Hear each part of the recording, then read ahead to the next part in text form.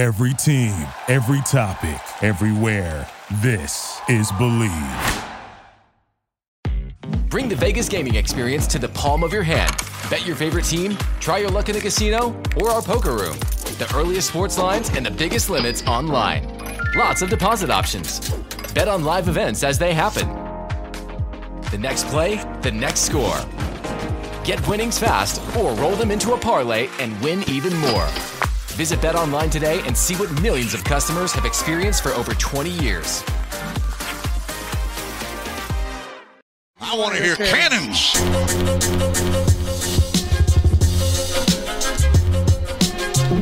Three-step drop, goes toward the end zone. Caught ball, touchdown Tampa Bay. Mike Evans reaches up with one hand and grabs it in.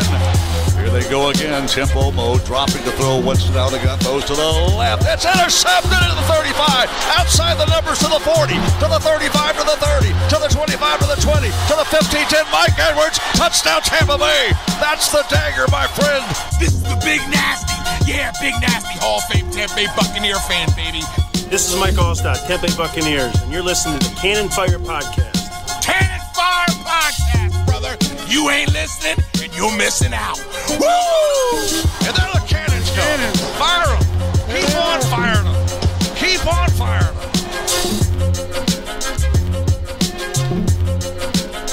21-15, your final score from Week 5. As the Tampa Bay Buccaneers outlast the Atlanta Falcons for their first home victory of the season. They advance their record to 3-2 and now have a firm grasp on first place in the NFC South for the time being. Welcome back to a brand new edition of the Cannon Fire Podcast, live today for our post-game reaction show. I'm your host, as always, Rhett Matthew, joined alongside me, my good buddy and co-host, Philly Bucks fan himself from BucksNation.com, Mr. Evan Wanish. That was an interesting game. 21-15, your final score. I do not think the box score is going to do this offense any type of justice, but we certainly have a lot to talk about, it feels like. I mean, a win is a win is a win, and for the Bucs, this was very, very well needed, but just an interesting game. Yeah, you couldn't lose three straight. You couldn't lose three straight at home, and then to the Falcons, who I'll give the Falcons credit. I mean, I still, they're lacking in talent, which is why they're not winning these close games, but they fight. The Rams were up on them 28-3 a few weeks ago, and the Falcons came back and they lost, but they made that a game. They probably should have beaten New Orleans week 1 if they hadn't blown that lead, and then they beat Cleveland by 3 last week. So, they fight, and I think their lack of talent. Now, obviously, we'll get into the Bucs, but to me, I think, if you look at the box score, you would say, you'd be kind of curious as to why the Bucs only have 21 points, because they ran 75 total plays compared to the Falcons' 61, and the Bucs had 420 total yards of offense, which is easily the most that they've had, I believe. No turnovers. They were the more efficient team on third down. It was interesting. But I think it was kind of the tale of two halves really. I'd say the tale of three quarters. Three quarters in a different quarter. Because, even in the third quarter, they looked fine. I think that you can look better, but they looked fine. And like I said, we'll get into it. But, it's... we'll talk about a few other things as well that led to that win. But, a win is a win. Now, do you have to be better? Yeah. You're facing a Pittsburgh team next week that just got embarrassed today. That's a tough road game. They're going to want to come out and put that horrible loss to Buffalo behind them. So you're probably going to have to play better next week than you did this week. And, but for now, you're 3-2 and you're at the top of the NFC South, a big division win. So you're 2-0 in the division. And that's always going to help as well. Yeah. The offensive production for Tampa Bay, a season high, going to be the biggest storyline coming out of today. And it's interesting to talk about because fourth quarter of this game, the Buccaneers were up 21-0. And even up until that point, they had just dominated on the offensive side of the ball. Couple of 3-and-outs to start the fourth quarter obviously let Atlanta get back into this game. But it's important to remember that there was a turning point in the first quarter. It was a 4th-and-1 stop in the red zone for Atlanta. The Bucs had tried to go for it and send Fournette up the gut. He did not get there, so they turned the ball over. That play right there even with the Bucks up 21-0 at some point, if they convert right there, this is easily a game that at one point or another is 24-0, 27, 28 points to nothing. Like, I think people are maybe overreacting a little bit to, you know, how this offense kind of fell apart in the fourth quarter, because I feel like, you know, 3 straight 3-and-outs is bad. Don't get me wrong. I'm not going to sit here and defend that. 3 straight 3-and-outs for this Bucks offense, who had been rolling all afternoon to start the fourth quarter. That's the last time you want that to happen, because on all 3 of those drives, the Bucks had more than enough chances to go out there and put this game away. Like, a field goal probably would have put it out of reach for Atlanta at the end of the day. Another touchdown pretty much assures that you can win the clock battle for the rest of the afternoon and give Atlanta a slim to none shot to come back and try and win that game. But I also felt like it came with the territory. Tom Brady today, 35 for 52, 351 yards, only a single touchdown on the day. I don't think the Bucks went into this game wanting Tom Brady to throw the ball 52 times. And when they tried to get the run game going at the end of the day, it just did not work. Like, I think the timing was bad, but it's hard for me to sit here and overreact about it when this offense very well could have had another touchdown in the first quarter despite the 4th-and-1 stop. Yeah, they could have. And well, honestly, thought Cade Otton had the first down. Looked I thought he did too. That it was a first down, so that shouldn't even have had to come to that. But this team's inability to get 4th-and-1s is maddening. Like, that is inexcusable, and they're gonna have to, for some reason. I don't know whether it's because you have, you know, Luke Gedeke, a rookie guard, and then Shaq Mason, a guard who hasn't been here. You know, this is only his 5th game in a Bucks uniform. And obviously Robert Hainsey, an inexperienced center. I don't know why they refuse to do a quarterback sneak with Brady anymore. Maybe it's his finger. I don't know. Listen, the entire season they haven't done it once. You know, we don't like to be skeptical here on the show, but even the Fox broadcast took an extended period of time to look at how Brady was laboring his shoulder, checking on his hand after getting hit by Grady Jarrett earlier in the game. With that being said, is it too far out of reach to think that, like, yeah, the Bucks just want to be conservative and not send Brady into the middle of a pile at 45 years old with a potential hurt throwing shoulder? I mean, maybe, you know, but like the shoulder was last week, and I remember there was a few other, the 4th-and-1 in New Orleans could have sneaked it, didn't. Like, you know, his shoulder wasn't hurt then. Like, you know, so I just think it's maddening that the 4th-and-1, like, it wasn't even a 1. Like, you're an NFL team. Man up and get the half yard. Like, come on. But, you know, yeah, the offense I thought was really good for 75% of this game. And the issue in the fourth quarter, and a lot of people in the chat are saying, oh, too conservative. So they had to drive 3-and-out, 1:42 off the clock. Okay, this was after after the Fournette touchdown, Atlanta punted, the Bucks punted. Atlanta scores a touchdown. The next drive, 3 plays, 42 seconds. Okay, Atlanta punts.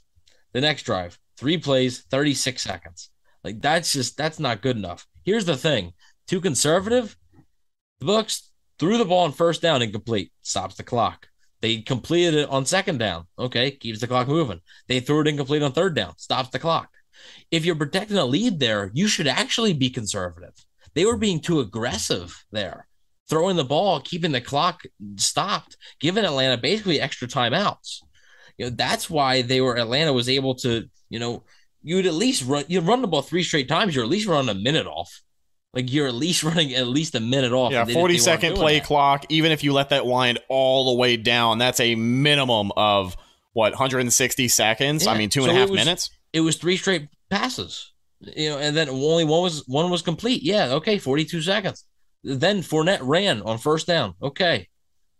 Second down, incomplete. Third down, incomplete. 36 seconds.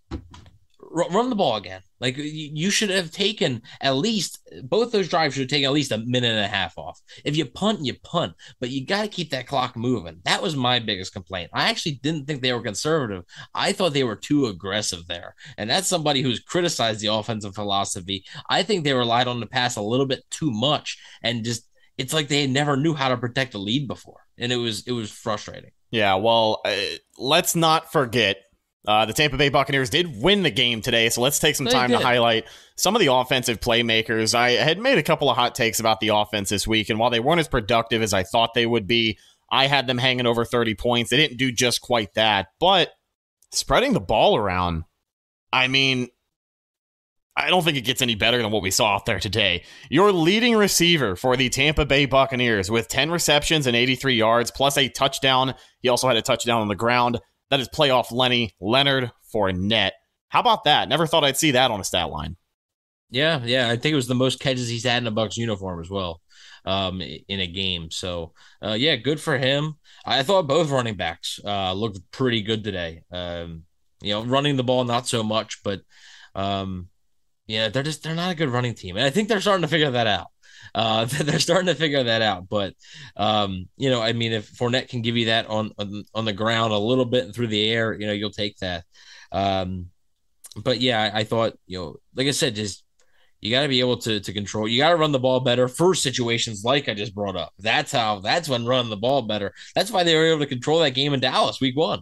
Because they were able to run the ball effectively and that burned clock. So they need to get back to whatever worked in that Dallas game, because what they've been doing on the ground hasn't really been working. And I'm a guy who thinks that, yes, the Bucs' strength is throwing the ball. They should throw the ball. This is now the second straight week that Brady's throwing the ball 52 times. That's not going to work every week. That's just not, especially, when he's a little bit banged up. I mean, he's fine. If it was serious, he wouldn't be out there.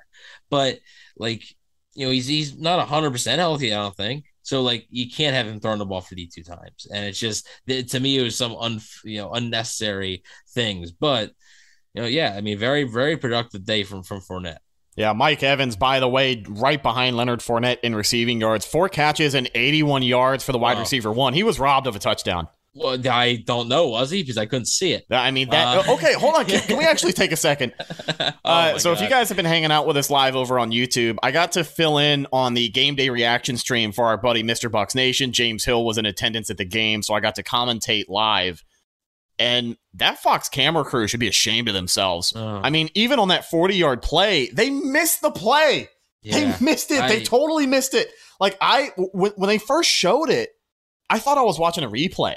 Because it was a shot of up on top of Scotty Miller showing the receivers. Right. Yeah. And I was like, what am I looking at? And then all of a sudden they jump back over and there's Mike Evans inside the 5-yard line. And the announcer couldn't really, the announcer's got a job to do. So he's got to call the game. He can't say, I don't know what we're looking at. He's got a job to do, So he's like, there's a strike, Mike Evans. And we're like, okay, what's going on here? I was like, it got me dizzy. And then even the challenge, when the Bucs went back and challenged it, or the call stood, so they didn't give the Bucs the touchdown there. It was a 40-yard reception for Mike Evans to put the Bucs very, very deep in enemy territory. But even the angles that they were showing at commercial break was just awful. It didn't give me a good perspective on where the ball was towards the pylon, whether he had crossed the plane or what the case was. But there were a couple of bumbles for that Fox production team today. And the fact that they missed probably the biggest Mike Evans play of the year so far, I was highly disappointed.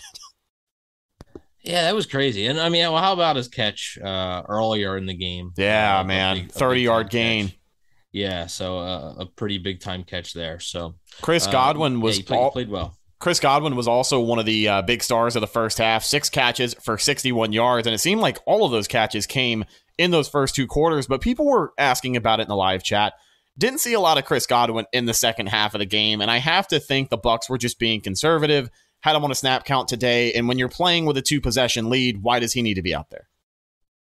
Yeah. I think Godwin was only not out there because notice on the final drive he was. He was out there when they needed it. And also, I knew the game was over when the Falcons kicked the ball back to the Bucs. When the 2-point conversion happened, the Bucs have Tom Brady as their quarterback. I wasn't concerned. I really wasn't. So we'll get to it. We'll get to what people were going to talk about. Trust me. But I really wasn't concerned. But yeah, Godwin, I thought, did his job. Really moved the chains, and the Bucs did a lot better job on offense on third downs today. And I think Godwin's production was a big reason why. Hey, I had a kind of a hot take for this guy during the week, and I didn't expect him to have the stat line that he did, but he certainly made his presence felt on the offense today. That is rookie tight end, number 88, Cade Otton. 6 catches, 43 yards, averaging 7.2 yards per reception. I think he may or may not be becoming one of Brady's new favorite targets. Played well again, yeah. I think we're seeing Cameron Brate starting to lose snaps here before our very eyes. Don't know if he'll be back next week. Obviously, concussions are a touchy thing. But I mean, yeah, Kyle Rudolph was. There's a 2 targets, no catches. There, yeah, and a drop. There's a reason that dude's a healthy scratch. It's just he just doesn't have it anymore. So I thought Otton played well. And he did what he need to do. It's not going to be like a Gronkowski thing. He's not going to give you the real explosive plays, but if he can move the chains, which is what he did today, I think that'll help. Oh yeah, Scotty Miller, by the way, had a nice comeback game for the people who were rooting for him. 4 catches, 35 yards. I liked what I saw from Scotty. I thought he's one of those guys where I know he isn't a pivotal playmaker on this offense. It's not like he's a starter we're talking about every single week. But with the NFL being a what have you done for me lately kind of league, Scotty Miller needed a game like today really badly. Yeah, and he had grimy catches. That one, I believe it was 1st and 20. Over the middle, had to kind of brace for impact. Yeah, that's the catches that the Bucs want him to make. He's going to have to make those catches to stay on the team. And today he did. Yeah, absolutely. He definitely did. Russell Gage had 2 catches against his former team for 20 yards, one of them being the 2-point conversion to put Tampa Bay up 21-0.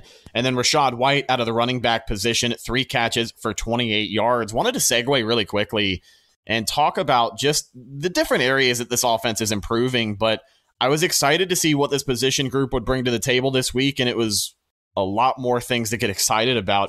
The production from our running backs catching the football. I mean, this is night and day. I feel like ever since Tom Brady got here, we have been talking about having a running back as a safety outlet, as a quick check down, somebody who can just get you 4, 5, 6, 7 yards on a short pass most of the time, sometimes break for a little bit more room. But between Leonard Fournette and Rachaad White, 97 receiving yards last week in a losing effort against Kansas City. This week, between the both of them, 110 yards receiving. It's just getting better. Yeah, it's first year they really didn't have that, right? In 2020, that's what we were talking about. All these running backs, Brady needs a James White, type. And now it's becoming a really, really good strength of the offense. And it's helping move the chains. It's helping the passing game. I know the deep shots down the field are fun and, like the cool thing, but, just move the sticks. Like that's what you need to do. And that's what Brady's done for 22 years now. So he knows how to work on offense, and he knows that if the running backs can, your running back needs to be reliable there. And Fournette has continued, after not being very reliable in 2020, he has continued to be reliable all last year and this year. So, and Rachaad White's even coming into his own as a pass catcher. Looked more and more comfortable each week. So it's good progress that White's made, and it helps the offense. It just helps the offense so much more. This time last year, the Bucs were at home playing Miami, and Tom Brady had thrown over 350 yards and 5 touchdown passes. While we didn't see 5 touchdown passes today, and even looking at the box score, the Buccaneers only putting up 21 points is probably going to have some people scratch their head. But realistically, I think we need to take a minute and appreciate that the offense is figuring it out. Like, someone's going to look at the box score and say, oh, they were playing Atlanta and they only put up 21 points, but I just didn't see it that way. Kind of like, it's funny, it's a 6-point game, but kind of like last week we talked about the 10-point loss to Kansas City feeling like a 20-point loss. This is a 6-point win that feels like a 16-point win. I know it came down to the wire, but I mean, listen, they absolutely dominated on the offensive side of the ball for 80% of the game. Yeah. Falcons defense is, and I talked about this a little bit on the previous show, the Falcons defense has improved. The Falcons defense is not terrible anymore. They allowed 27 to the Saints week 1, 31 to the Rams, 23 to the Seahawks, and 20 to the Browns. To me, like, I think people got a little spoiled over the years with a explosive offense. But, the Falcons defense has been playing better. They're starting to make strides there. And I don't think that can be ignored. But that doesn't mean the Bucks can't play better. They absolutely can. But yeah, this offense is making some strides. You're seeing improvement. It's a lot more improvement. Able to move the sticks. Like I said, my biggest thing was the third down offense. Third down offense was much, much better than today, than really the entire year. What was it today was their best day. So I thought a lot of that was really good. Hopefully they can keep that up. I thought Brady was decent today. I think he was better last week, but I thought he was decent today. I honestly thought he did a pretty good job at getting the ball out when he needed to, because I think that offensive line was feeling the pressure today. Tom was feeling the pressure a little bit more than usual, and I think there were more than a few times where quick decision, pump fake, got to get rid of the ball, and I thought he was able to do that quite a few times today. Yeah, I think so. Luke Gedeke had his hands full with Grady Jarrett. I know a lot of people want to say, "Oh, bench Gedeke." Look, like he's a second-round pick. Like you're gonna go through growing pains with a second-round pick. Look at who he's been matched up against so far this season. It's not like he's playing scrubs. It's not like he's playing scrubs. The Bucs offensive line in the second and third quarter were dominating. Like they were dominating, and then it's just. The fourth quarter came in Atlanta sort of pinned their ears back as we have a $5 super chat from G Vegas. Thanks to Rhett for filling in for James. Any division win is great. Let's feed Lenny. So if you guys don't know, if you guys are just here, Rhett did a amazing job filling in for Mr. Bucks Nation James, who was at the game today. Ran a 5K beforehand, which I want to see the footage from that. But man, we were joking because yesterday James had informed us that he was going to be doing the I think it's the Treasure Chest 5K fun run deal the Bucks have every year. So he signed up. He went and he got his number yesterday, and naturally to prep for a 5K, he loaded up on 3 different plates of pasta yesterday. He sent us a picture of some fettuccine Alfredo, some classic red sauce spaghetti. And it kind of gave you shades of that Office episode with the Michael Scott fun run. If you know. He's eating the fettuccine before the race, and then midway through, he's, oh my god, Alfredo sauce. You gotta get carved up. Got a carbo load. Yeah, there it is. But luckily he was able to finish that. I won't give away his results because they weren't great. He claims he got cheated. He's not a runner. He's not a runner. What do you mean? He tells you he runs every day. Yeah, but he's lying. He's a liar. He's not a runner, but he is a liar. Our buddy Bucks UK, Adam Davey, said they had a few Bucks UK members run the 5K today. Love seeing some Bucks fans out there active. The race started at 7 a.m. Yeah. And I normally wake up early for work, but there is no way you would have caught me running 3 miles at 7 in the morning. But shout out to all of you who did, and hopefully you got to catch a great game afterwards. Real quick, before we move on to the defense, and then after the defense, we'll talk about the officiating. Harvinder says, are the issues because Bowles is in charge instead of Arians and the no risk it approach? See, here's the thing, though. I said that the issue today in the fourth quarter was that they were too aggressive. Like, it's just that's the issue with the offense. It doesn't really have a true identity. They were too aggressive when throwing it, and Atlanta was playing the pass. They were incomplete, stopping the clock. Like, this game could have been wrapped up much quicker. So I think they were actually a little bit too aggressive in the fourth quarter, and I think that's what cost them. You did the job. Was it perfect? No. You were up 21-0 and 21-7, whatever. Just, you have a 2-score lead. Protect the 2-score lead, and I just don't think they did a good enough job there, even though I thought the offense made some strides. They need to be better. Like, there's no excuse, especially now that a lot of your weapons, obviously Julio Jones didn't play, but a lot of your weapons are healthy now. You have a fully healthy offensive line, and there is just no excuse to be not productive on offense anymore. There isn't, they had Scotty Miller and Rashad Perryman, only guys to throw to. No, like that's not an excuse anymore. So you need to be better at closing games out. But overall, I thought it was again, just like Brady, I thought it was a decent day for the offense. It would have been a good day, I think, had they been able to close out a little bit sooner. Let's talk about the defensive side of the ball. This is where things get a little interesting. Hang on. Because I got some. Is Harvinder and Will both say, but whenever Harvinder says whenever Tampa tries to run, they got nowhere. And Will said they had to throw because the run game isn't consistent. That doesn't matter in the fourth quarter when you're trying to protect a 2-score lead. The clock matters. They threw too many incompletions, which stopped the clock. If you run 3 straight times, you're gonna at least burn a minute or a minute and 30. Not 30 seconds. Like, you're going to burn more time if you just run the ball 3 straight times. The clock's going to be moving. Maybe you force Atlanta to take timeouts earlier than they want to. I'm not talking about being productive and getting big gains on through the run game. But I'm a guy who says that, like, they need to pass it more. But in that fourth quarter, when protecting that lead, they went 3 straight passes on a drive that was 42 seconds. You can't do that when you're trying to protect the lead if you're not completing the passes. If you throw 1 incompletion, okay, be like, all right, we're going to play it safe and run the ball because you need the clock to be able to run. And then Harvinder also says, so it was play calling from Bowles. No, Bowles isn't the play caller. That's Byron Leftwich. I think that goes on 2 people. Well, not 2 people, but 1 person and in a unit. Byron Leftwich calling the plays. It goes on him, but then it also goes on the execution because you're not executing those passes anyway.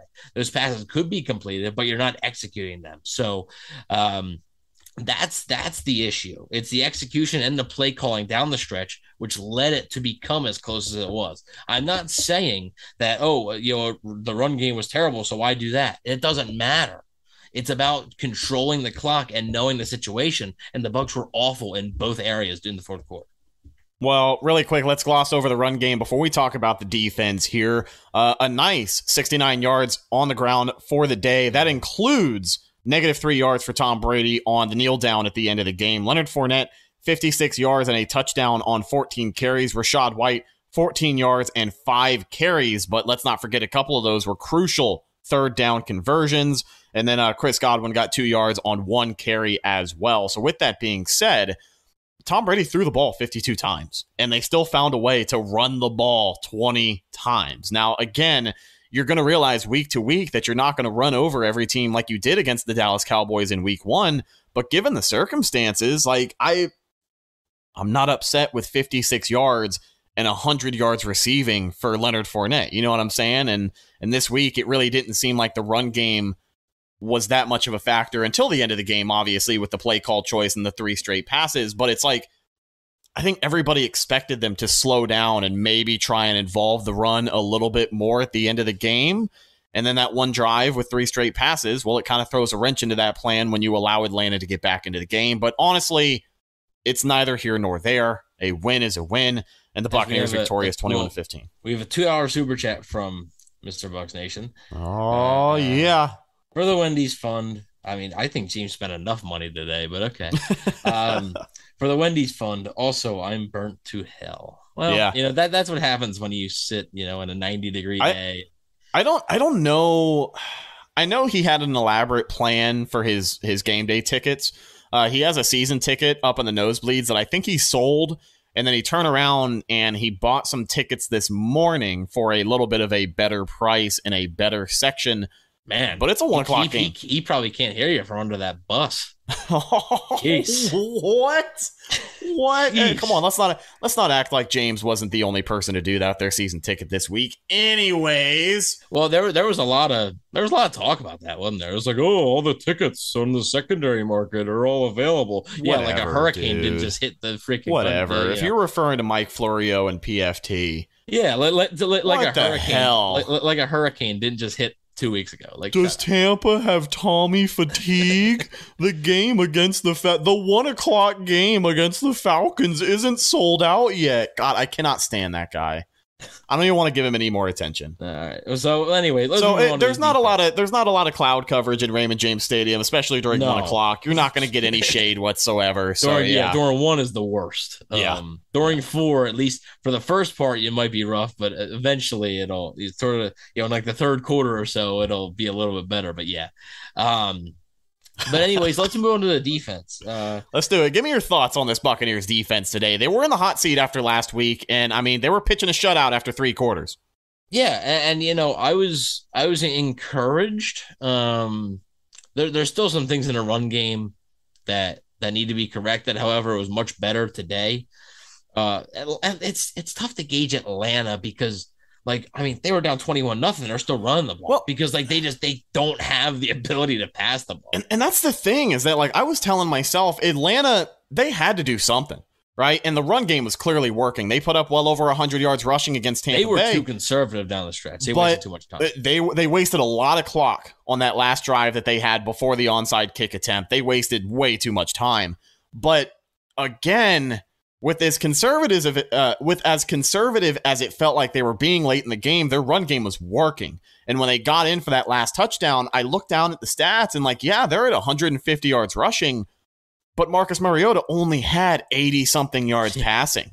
So it's like you got to kind of give and take. And I feel like that context is important because at the end of the day, while the Falcons were being conservative, Marcus Mariota is not a passer who's going to get you back into the game. And they were just sticking with what worked. And that's the unfortunate part. That worked, you know. Like I said, I think last week on the previous show, I said, like, Mariota threw the ball, was like 12 of 19 for 100 yards, no touchdowns and a pick, and they won the game. Like, he wasn't good. You know, and I think I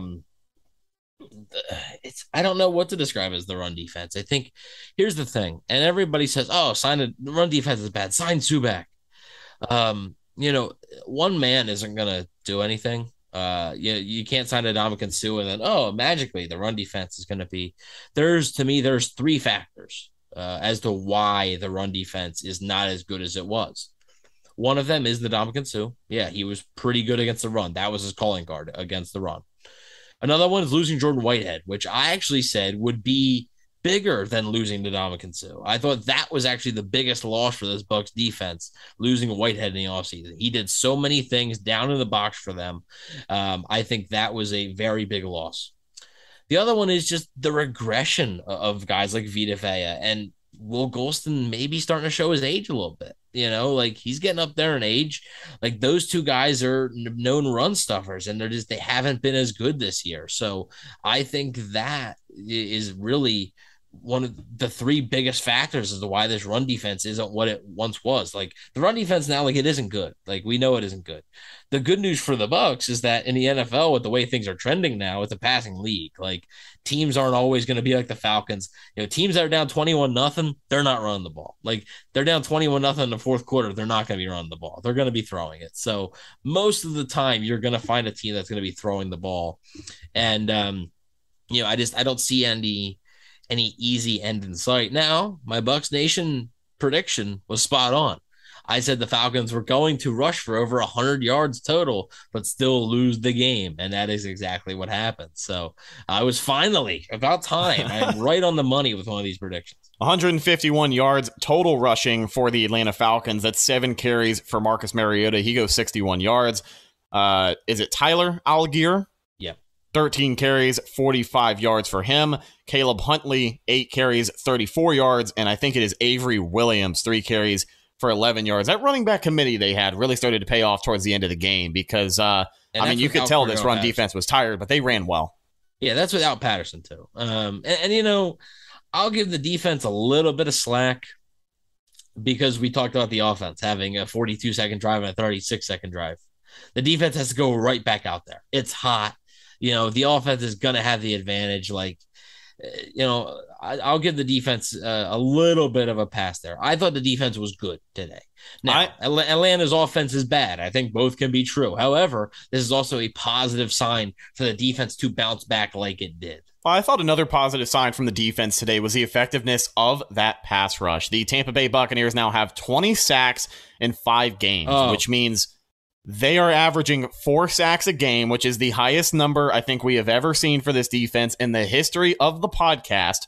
And your leading tackler today was Antoine Winfield Jr. from that safety position. 7 tackles and a sack for him as well. What'd you think of the pass rush? Real quick, I want to hear it. Everybody who was, Joe Tryon-Shoyinka. Oh, he's a bust. He's Joe Tryon-Shoyinka. He's not going to do it this week. This guy sucks. And then what did I say? I was saying, I'm not there yet. Hey, what do you do? I was rooting for you really because good. he was a fingertip away from 2 sacks on the day. And you had called 2 sacks on the pregame show. Yeah, you said, and he got hey, one. my bold take, Darn. 2 sacks for JTS today. Well, he opened up, got the first one of the day. And then after that, he was definitely no stranger to the backfield. He was getting after it. Yeah, he was good today. I thought him and Logan Hall both were pretty good today. So just want to give myself a little pat on the back. Just give myself a little pat on the back.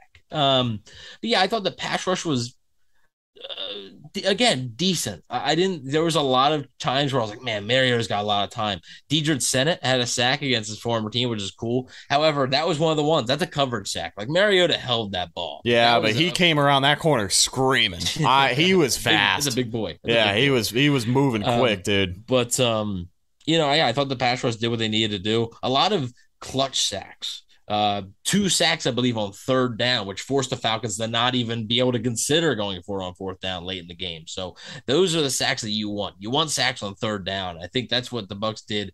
And they got to him twice there on 3rd down. I think that really helped. So, yeah, I thought the pass rush was decent. The Atlanta offensive line, again, this is not the same Atlanta team that the Bucs have seen the last 2 years. They are starting to improve, and the offensive line is one of those areas that is starting to improve. So while it's not a great offensive line, they have improved a bit. So it helps that they have a quarterback now. Like unlike Matt Ryan, Mariota can get away from some of that pressure, which will help the offensive line. So yeah, Go ahead. I can count 2 sacks at least that he got away from that the Bucs could have had. Just missed tackles, him shaking a guy behind the line of scrimmage, gets away, scrambles for a couple of yards.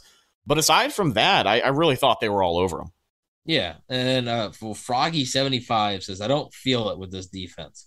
Having 20 sacks already on the season is meaningless, especially after a flop against KC last week. So no matter what happens the rest of the season, you're going to judge it on one game? Because right now, that game looks like the anomaly. That game looks like the outlier. With all due respect to Froggy75, he was also in the Mr. Bucks Nation stream, and I mean, this guy has already sold this team out. My friend, I'm telling you, take a deep breath and relax. We got a lot of football left. There's a lot of football. The Bucks are 3-2. Believe it or not, Tom Brady won a couple of Super Bowls with Patriot teams that started out the season at 3-2. So let's just take a second. Let's relax. A win is a win is a win. Bucs are 3-2. Yeah, there's areas to improve on. We know that. Like, that's obvious. Like, but the defense played well. They played better. That 4th quarter, it was tough. So the Falcons got the ball, their first touchdown. They had the ball. They started past midfield because of the Bucs having a punt and then a decent punt return. Like, they started the ball past midfield. So, like, what do you want the Bucs defense to do? Like, it's not going to be perfect. The only thing I wish they could have forced a turnover. They had a fumble that Mariota recovered. Wish they could have forced a turnover. I know the Falcons weren't passing it much, so there wasn't many opportunities for picks, but I wish, if they could have forced a turnover, that really might have put the nail in the coffin. But I thought that I thought the defense was encouraging because I know the Atlanta offense isn't good. Like, that's, but the Bucs defense played well. Both can be true. Like, it is okay because the Bucs defense should play well against. It would be more concerning if the Bucs defense was gashed by Atlanta, right? Because Atlanta's offense isn't good. It would be more concerning with that. So I liked what I saw from the defense. They have another offense coming up in Pittsburgh that's not very good. Rookie quarterbacks really struggling, and hopefully they can continue their success there because I have a feeling that game next week is going to be pretty low scoring. We have a couple of injuries to talk about, but before we do so, I wanted to shine a light on one more pass rusher today. We have a $5 super chat from Richard. It says, sure, the defense isn't as good as the last few years. At the same time, we're not facing Mahomes every week. We're still in a good situation. I agree. Like, I like it. The Bucs gauntlet, per se, is over for now. Like, they have a little tough stretch here coming up with Baltimore and LA back-to-back. And then maybe later with Cincinnati and San Francisco. But between now and then, this is where you stack wins up. You start with the Falcons. If you can go on the road and you can beat the Steelers next week and then beat Carolina after that, you go into a tough stretch 5-2. Mm-hmm. It's like if you would have told anyone that this Bucs team was 5-2 at one point in the season, they'd be A-okay. You know what I mean? Nobody cares about those first 4 games when the team is 5-2 after 7. So yeah, and obviously they still got to play and win those games. Like you're not looking past them or anything. The Pittsburgh game particularly is going to be tough, but the defense, like you said, they played Aaron Rodgers and Patrick Mahomes back to back. Those are 2 elite quarterbacks. Like I know Rodgers and their Packers offense has been up and down, but Rodgers is still a top 5 quarterback in the NFL, whether people like him or not. Talent wise, he's still a really, really good quarterback. So that's going to happen. Like in Kansas City might be one of the best offenses in the NFL. It's going to happen. Was it pathetic last week? Yes. Did we talk about it being pathetic? Yes. Like we acknowledge that. But we can also acknowledge that they made progress this week. Vita Vea got a sack today. He did. Big man got after the quarterback. He looked better. I don't know if he looked good, but he looked much better. There was that one face mask call where it was blatant, but he was still able to wrap up the running back with one arm and make the tackle. I mean, that's the stuff that I'm used to seeing, to be honest. He's already taken up a block, has a hand in his face mask, his head is turned completely, and he was still able to reach out one of those giant arms and bring down the running back. But yeah, I mean, more positive signs from Vita Vea, and anytime he can make a splash play like the sack when he did, it's going to go a long way, and I like seeing that kind of production. But wanted to give him some love because a lot of people, just like JTS this week, had him in the doghouse, and it felt a little undeserved. Yeah. I don't know. I think it was kind of deserved because I still think he's a big reason why the run defense hasn't been the same. Like it hasn't been good. Like I'm trying to call it, spade a spade, but like he was good today. Like he was good today. So, I do think that, he was good. Hopefully you can build on that. Like, I think there was the one play where the Falcons ran up the middle and it just kind of stopped. Like it stopped when I got to him. And I was like, that's what you're used to seeing. Like that's what you're used to seeing, but you haven't seen that all year. So and then hopefully this is the first step in it, him really waking up here. Our buddy Willie Beam and the moderator brings it up. Great point on that Vita Vea sack. He was actually lined up on the edge. Joe Tryon was kicked inside playing the interior, and they basically ran this kind of a stunt with Vita Vea, but he came off of that edge like Deacon Jones and Lawrence Taylor. Big athleticism from the big 350-pounder, some Polynesian power up in there, but just wanted to show him some love.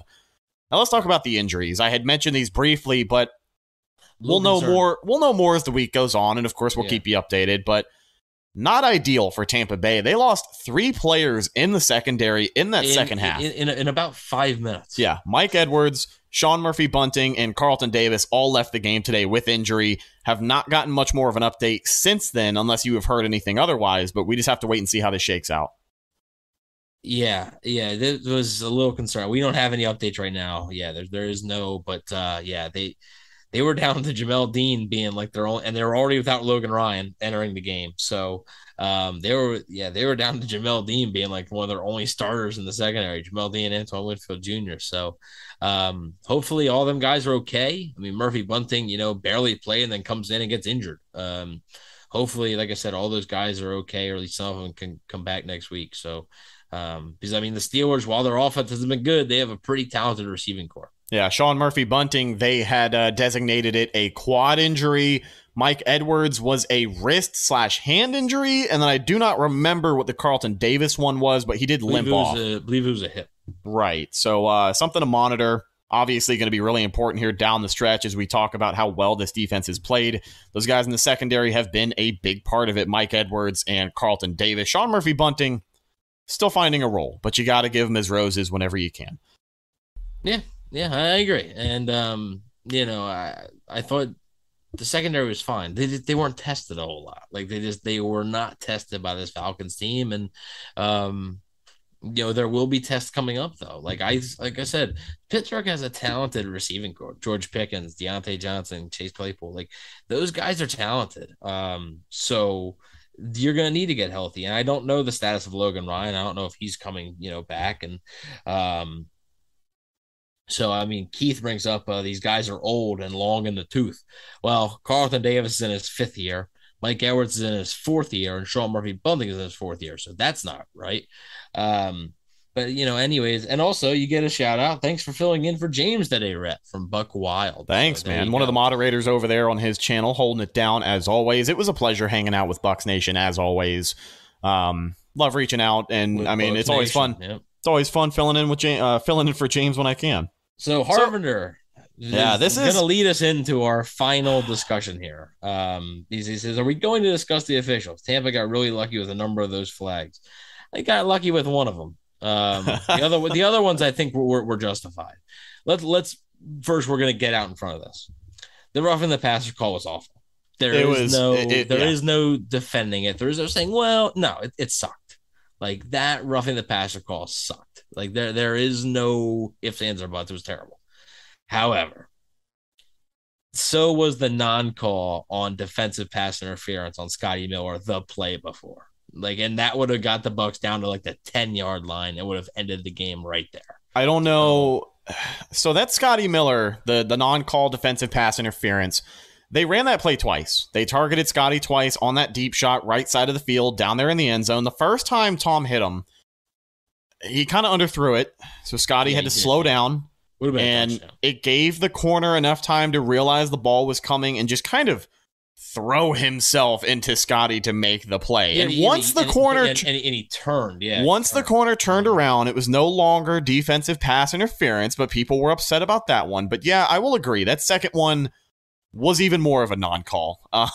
Scotty was able to come down and make the catch, but he's out of bounds. Doesn't matter. Bucs get bailed out. The very next play with the roughing the passer.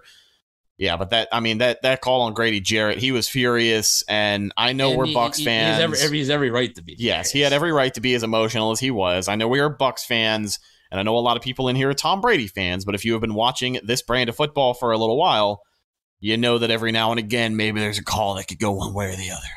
Yeah, but Brady hasn't gotten a ton of those calls in Tampa. Not so far this year. Just in general, he's had a few. That's what I'm saying.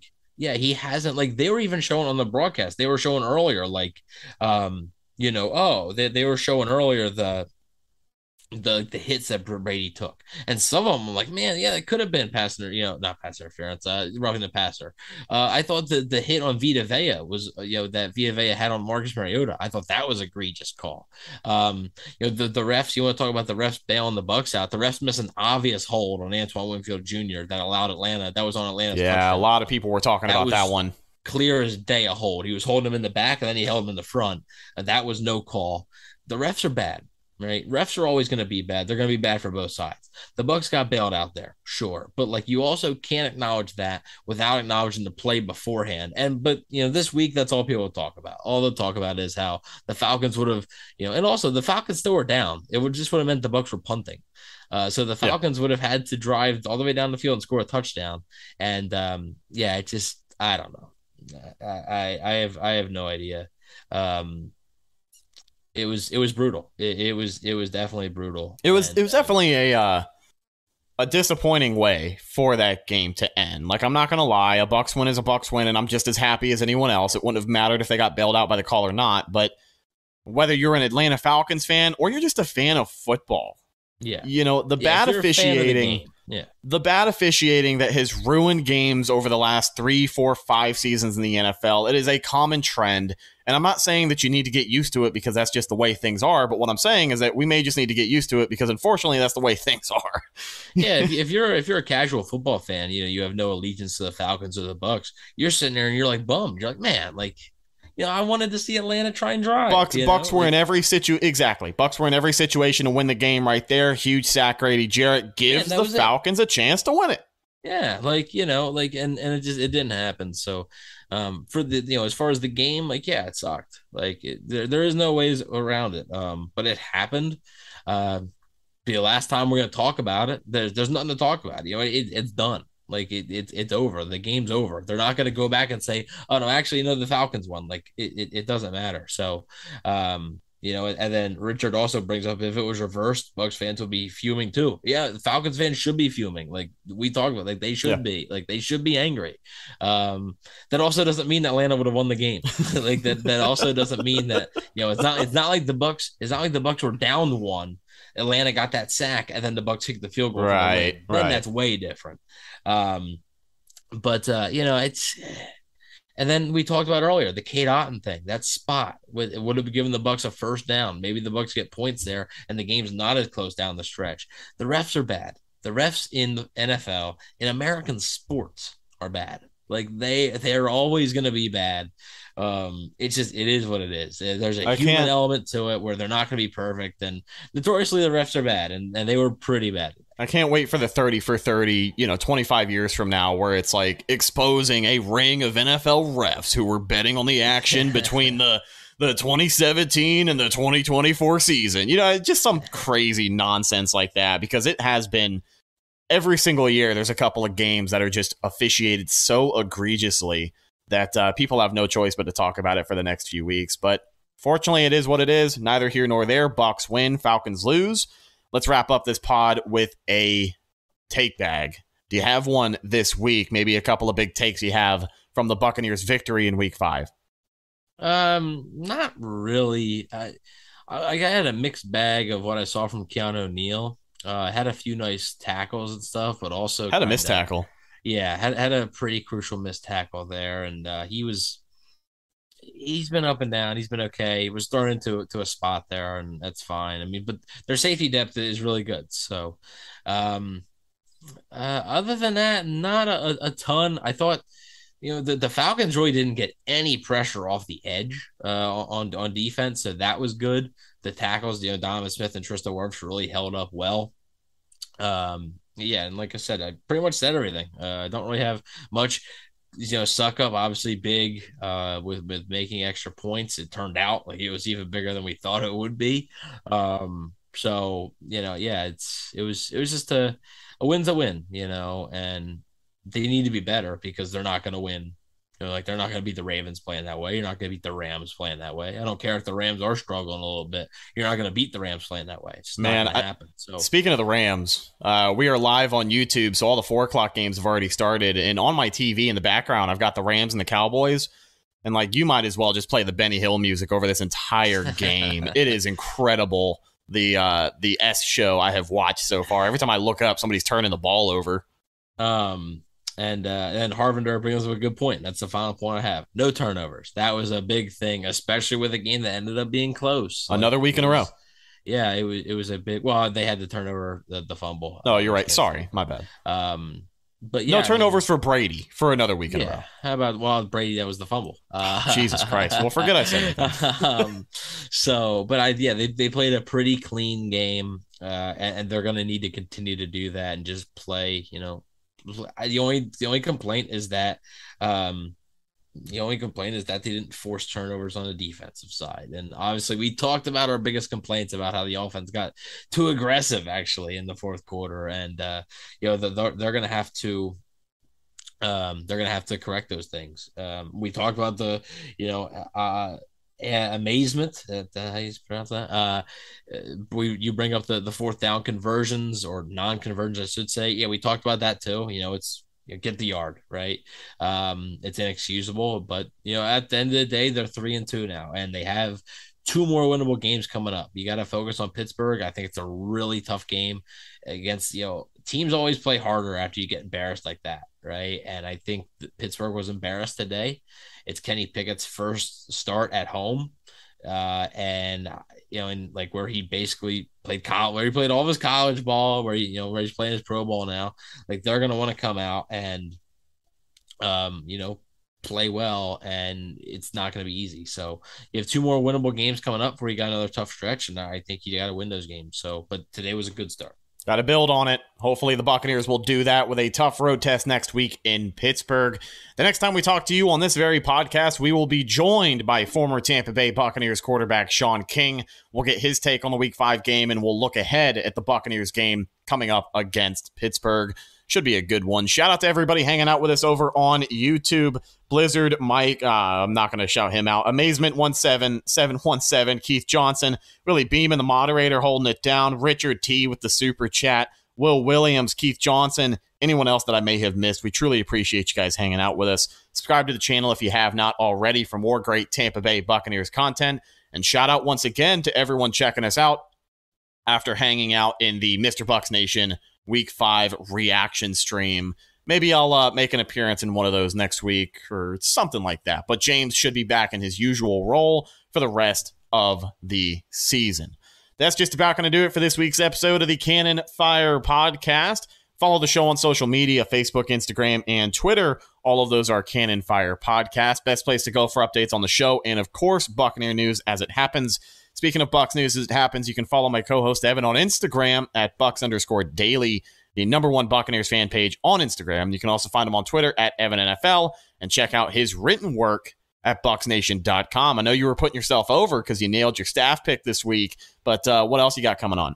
Well, it's just the predictions review, so you can read me sort of gloat that I got it right. So, and then I'll take. Not only did you just listen to it, but now you get to read it. So I'll take a look at all the other staff. Thank you very much, Austin, for the showing some love to the mustache. That's right. I appreciate it. So I'll be taking a look at the rest of the staff's predictions and seeing how right or wrong they were. Should be a good one. Last but not least, you can find myself Instagram and Twitter at Reticus, RHETTAKUS. If you follow me, I will follow you back. We will talk to you guys tomorrow on a brand new episode of the Cannon Fire Podcast with former Bucs quarterback Sean King. Should be a good one. I'm your host, Rhett Matthews, signing off for my co-host, Evan Wanish. We'll talk to you in the next one. Until then, and as always, go Bucs.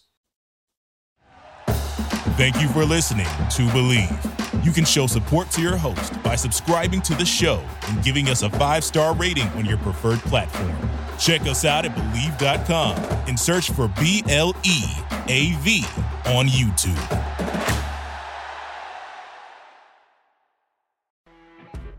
You know when you're listening to a true crime story that has an unbelievable plot twist that makes you stop in your tracks? That's what our podcast, People Are the Worst, brings you with each episode. I'm Rachel. And I'm Rebecca. We're identical twins who love true crime cases that make you say, didn't see that coming, and we hate the people responsible for them. Listen to People Are the Worst now on Apple, Spotify, or wherever you get your podcasts.